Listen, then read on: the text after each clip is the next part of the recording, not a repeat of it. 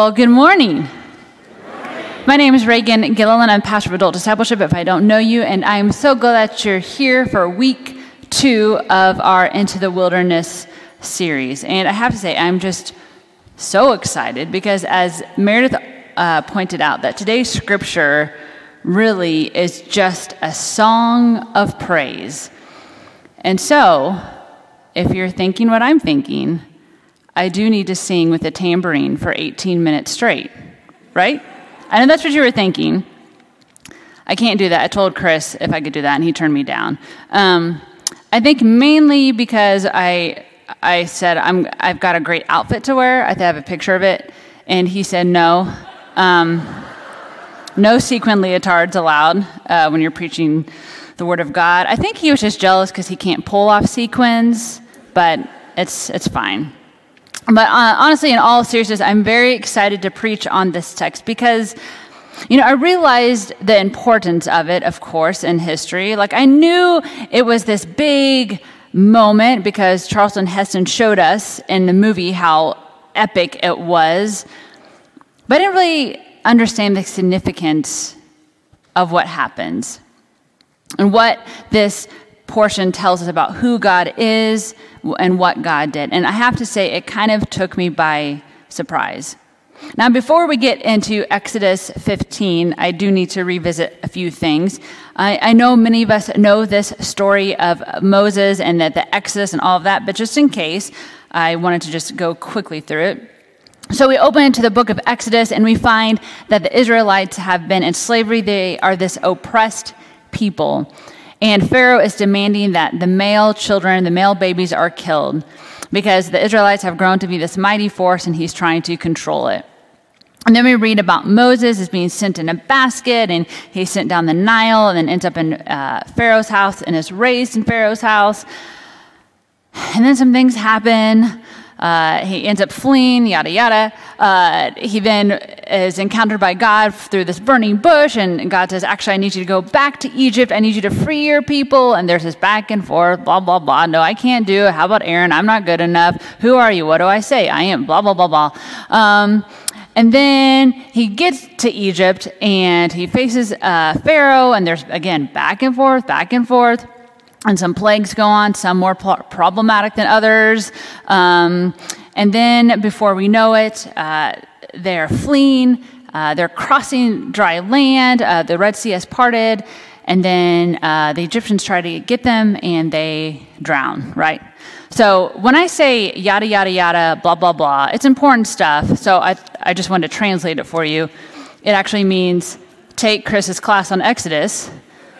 It starts September 18th. So he can fill in all the blanks in the more tricky scriptures because I don't have time for that today. So now we arrive in Exodus 15, and we are going to go ahead and read this. So just go ahead and give me my note. Just kidding, I'm not going to sing it. That would be bad. Okay. Then Moses and the Israelites sang this song to the Lord. I will sing to the Lord, for he has triumphed gloriously. Horse and rider he has thrown into the sea. The Lord is my strength and my might, and he has become my salvation. This is my God, and I will praise him, my father's God, and I will exalt him. The Lord is a warrior. The Lord is his name. Pharaoh's chariots and his army he cast into the sea. His picked officers were sunk in the Red Sea. The floods covered them. They went down into the depths like a stone. Your right hand, O Lord, glorious in power. Your right hand, O Lord, shattered the enemy. In the greatness of your majesty, you overthrew your adversaries. You sent out your fury. It consumed them like a stubble. At the blast of your nostrils, the waters piled up. The flood stood up in a heap. The deeps congealed in the heart of the sea. The enemy said, I will pursue you. I will overtake. I will divide the spoil. My desire shall have its fill of them. I will draw my sword, and my hand shall destroy them. You blew with your wind. The sea covered them. They sank like lead in the mighty waters. Who is like you, O Lord, among the gods? Who is like you, majestic in holiness, awesome in splendor, doing wonders? You stretched out your right hand. The earth swallowed them. In your steadfast love, you led the people whom you redeemed. You guided them by your strength to your holy abode. The peoples heard that they trembled. Pangs seized the inhabitants of Philistia. Then the chiefs of Edom were dismayed. Trembling seized the leaders of Moab. All the inhabitants of Canaan melted away. Terror and dread fall upon them. By the might of your arm, they became still as stone. Until your people, O Lord, passed by, until the people whom you acquired passed by. You brought them in and planted them on the mountain of your own possession, the place, O Lord, that you made your abode, the sanctuary, O Lord, that your hands have established. The Lord will reign forever and ever. When the horses of Pharaoh with his chariots and his chariot drivers went into the sea, the Lord brought back the waters of the sea upon them, but the Israelites walked through the sea on dry ground. Then the prophet Miriam, Aaron's sister, took a tambourine in her hand, and all the women went out after her with tambourines and with dancing. And Miriam sang to them, "Sing to the Lord, for he has triumphed gloriously. Horse and rider he has thrown into the sea." This is the word of God for the people of God. Thanks be to God. That would have been a good dance number. I'm just saying. So did you hear all the words they used to describe God? They went on and on. It's this celebration. It's this thankfulness. It's so much gratitude. And I think it's important that we need to put our feet into Israel's shoes at this moment, or sandals. They are descendants of Abraham. They've been told for centuries they were, and they were flourishing and they were mighty, they were multiplying just as God had said would happen. They were this strong and mighty group, and under Joseph's leading, they were in good standing and things were great. They were taken care of, they had freedom. But then everything changed once a new Pharaoh came into power. The days of Joseph were long gone, and Israel has found themselves in slavery. They are this oppressed people, and they think this isn't what was supposed to happen. We are God's chosen people. We should not be in this place. We are suffering. We are miserable. We are dying. And they're crying out. They're groaning out. In chapter 6, the caption in most Bibles will most likely say, Israel's deliverance assured. And I thought it was important to read what God says, starting in verse 5. I have also heard the groaning of the Israelites, whom the Egyptians are holding as slaves, and I have remembered my covenant. Say therefore to the Israelites, I am the Lord, and I will free you from the burdens of the Egyptians and deliver you from slavery to them. I will redeem you with an outstretched arm and with mighty acts of judgment. I will take you as my people, and I will be your God. You shall know that I am the Lord your God, who has freed you from the burdens of the Egyptians. I will bring you into the land that I swore to give to Abraham, Isaac, and Jacob. I will give it to you for a possession. I am the Lord.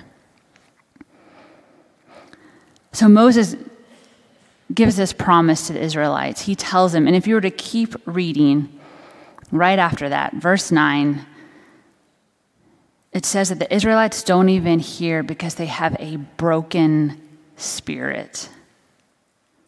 They are utterly broken. They have been in slavery for centuries. They have been an oppressed people. They have been suffering for so long. They've been this way. Their parents have been this way. Their grandparents, every generation has been like this. So they think this is how it's always been. Don't come to us and tell us that things are going to change, Moses. This is just what life is. I imagine many of us have felt that way too, just defeated. It's hard not to be cynical when it's been a certain way for so long. And so chapter 6, God declares that God will deliver. But this song of praise is in chapter 15, and we don't know necessarily how much time has passed, but I have to imagine the waiting just reinforced that the Israelites thought, gosh, there's no way we're going to be delivered. Sure, you told us, but nothing's happening. But then all of a sudden, after all these plagues and Pharaoh kind of arguing back and forth with Moses and Aaron and God and all of this, Pharaoh says, rise up, go away from my people, both you and the Israelites. Go worship the Lord, as you said. Take your flocks and your herds, as you said, and be gone. And I'm sure the Israelites are very confused. Is this a trick? Do we really get to go? And so it's chaotic. They're like, okay, let's go. Let's gather what we can. We got to find our children. We got to find our parents, our grandparents. We can't really take a lot, but we need to gather everyone, get our flocks, get our herds. Okay, we're going. They didn't have time for their bread to rise, and so they're throwing things like in a bowl, putting things in a cloak over their shoulders, and they are going. They don't have really anything to sustain them. And they didn't know how long would this journey be. How long is this going to take? They didn't even know where they were going, which direction. I mean, if you think your kids ask, "Are we there yet?" a lot, can you imagine what the Bible says? More than 600,000 people asking you, "Are we there yet?" Poor Moses. And we read that God leads them in this roundabout way in the wilderness, and there's pillars of cloud and fire guiding them, and God telling them where to camp. And then we read that Pharaoh and officials say, "Oh my gosh, what have we done? We've lost all of our help. That was not a good move." So they charge after them. And the Israelites see them advancing on them. And the Israelites complain and complain, basically yelling at Moses, because they see what's coming, and they're like, "We're going to die out here. Why didn't we just stay in Egypt? I don't want to die in the wilderness. Thanks a lot." And Moses keeps assuring them, "Okay, the Lord will deliver. The Lord will deliver. God promised this." Of course, we know what happens. I've said it already. The Red Sea divides. The Israelites walk on dry land through the middle. The Egyptians try to, but the walls of water collapse on them and they drown. Talk about cutting it close. And so can you feel the heartbeat of the Israelites? Can you feel the sweat? Can you hear how fast their breath is? Can you feel the shakiness of their knees? Because they just escaped death. And then they turn to Moses, and Moses says, "I told you so." He doesn't. But there's this really important verse right before they start singing that I never really noticed before. It was kind of tucked in there, but it was brought to my attention how important this verse is, especially to our Jewish brothers and sisters. And this is what 14:30 says. "Thus the Lord saved Israel that day." After centuries of oppression and slavery, God saves them. Do you see why they felt compelled to break out in song? Do you see why, at least for a short moment, they had thankfulness and joy and hope? A song is fitting because just words, they just don't work. That's why they have to sing things like, "The Lord is my strength and my might. He has become my salvation. This is my God, and I will praise him." This is why they say, "In the greatness of your majesty." This is why they proclaim, "Who is like you, O Lord, among the gods? Who is like you, majestic in holiness, awesome in splendor, doing wonders?" A song is absolutely needed in this moment. Now, this is the part of the sermon, if you've been following along or if you know what our series is doing, you're like, "I thought we were supposed to talk about Miriam." I'm glad you asked. We are going to talk about her, and I also need to mention other women in this story as well as throughout the Bible. So how did this moment of deliverance even come to be? Well, it started with some brave and courageous women. It was because of women that Moses was even alive. If you were to go back to Exodus 1, we are introduced to nameless midwives. Pharaoh has demanded that the midwives kill the boy babies, but we read that the midwives feared God, which is not like afraid, but reverence.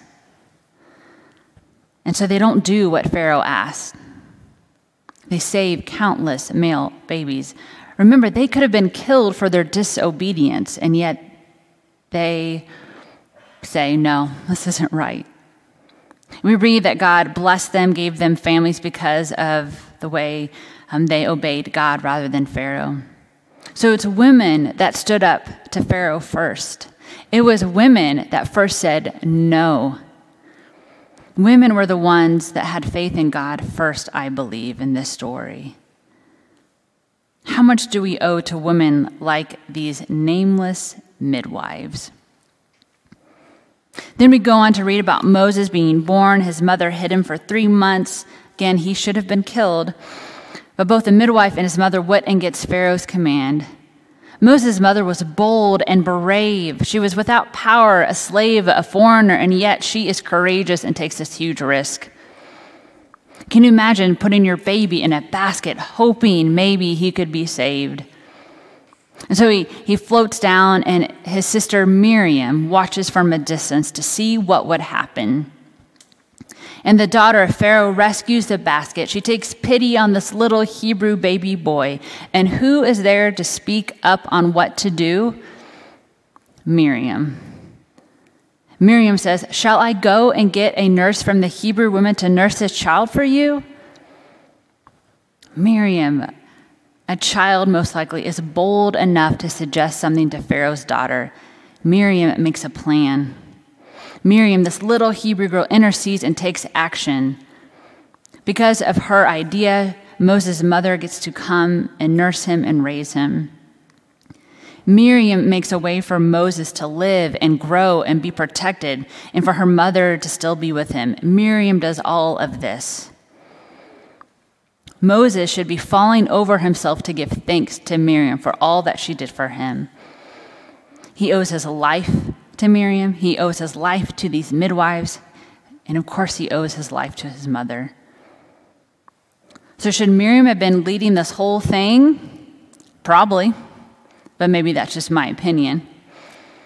I mean, at least pick her over Aaron, Moses. Come on. You probably could have avoided the whole golden calf disaster if you just would have put the woman in charge, right? Although later we read in Numbers about the three of them being called as leaders together, but Miriam certainly does not get the airtime compared to Aaron. She certainly doesn't get the recognition she deserves. At least she's referred to as a prophet. I'm thankful for that. But as I was preparing for this sermon, I found something interesting about Exodus 15, about this song. Scholars agree that this may be the oldest bit of poetry in the Hebrew Bible. And some believe that actually the Song of Miriam came first, but the writers put it after the Song of Moses. If you were paying attention, I know I read a long, long time. What Miriam sings is the first thing that Moses sings, but Moses gets credit for it. Cool. Love that. But I realize even though we have so little written about Miriam, even though her voice is barely heard, from when we were first introduced to her as a young child, I see such faith in her.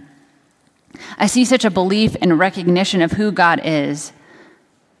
I wonder when Moses and Aaron might have struggled and messed up, I wonder if Miriam stepped up and led the people and encouraged them to keep believing in this God of deliverance. I can't help but wonder if her being the one to lead the songs, if she knew all along who this God was. One that was majestic and strong and mighty, and one that delivers. I don't know, maybe that's just me. But what I hope this teaches is that the woman's voice is there in the Bible, that their contributions are quite large, but we have to be paying attention. I'm not saying Moses and Aaron aren't important, but in many stories like these famous ones that are so well known, we forget to look at how women play such a vital role. Now, I certainly can't cover all the women in the Bible, but here's just a few. Sarah had to say yes to Abraham. Hagar is the only person in the Bible to give a name to God. These midwives had to first step in. Moses' mother had to risk a lot. Miriam found a solution. Miriam gives the proper praise to God first. Ruth takes charge of her Naomi's future. Esther goes to a king with a big demand, and women are the first to declare the resurrection. This song of thankfulness, this deliverance, of course, is from God. But the major players, or the ones that set this story in motion, start with some nameless midwives. And then it's carried forth by a woman named Miriam. For us, how can we bring attention to these women? How can we give them a voice? Because they are there and they are a mighty force. Thanks be to God for women like Miriam, whose faithful example is a witness to all of us. Amen.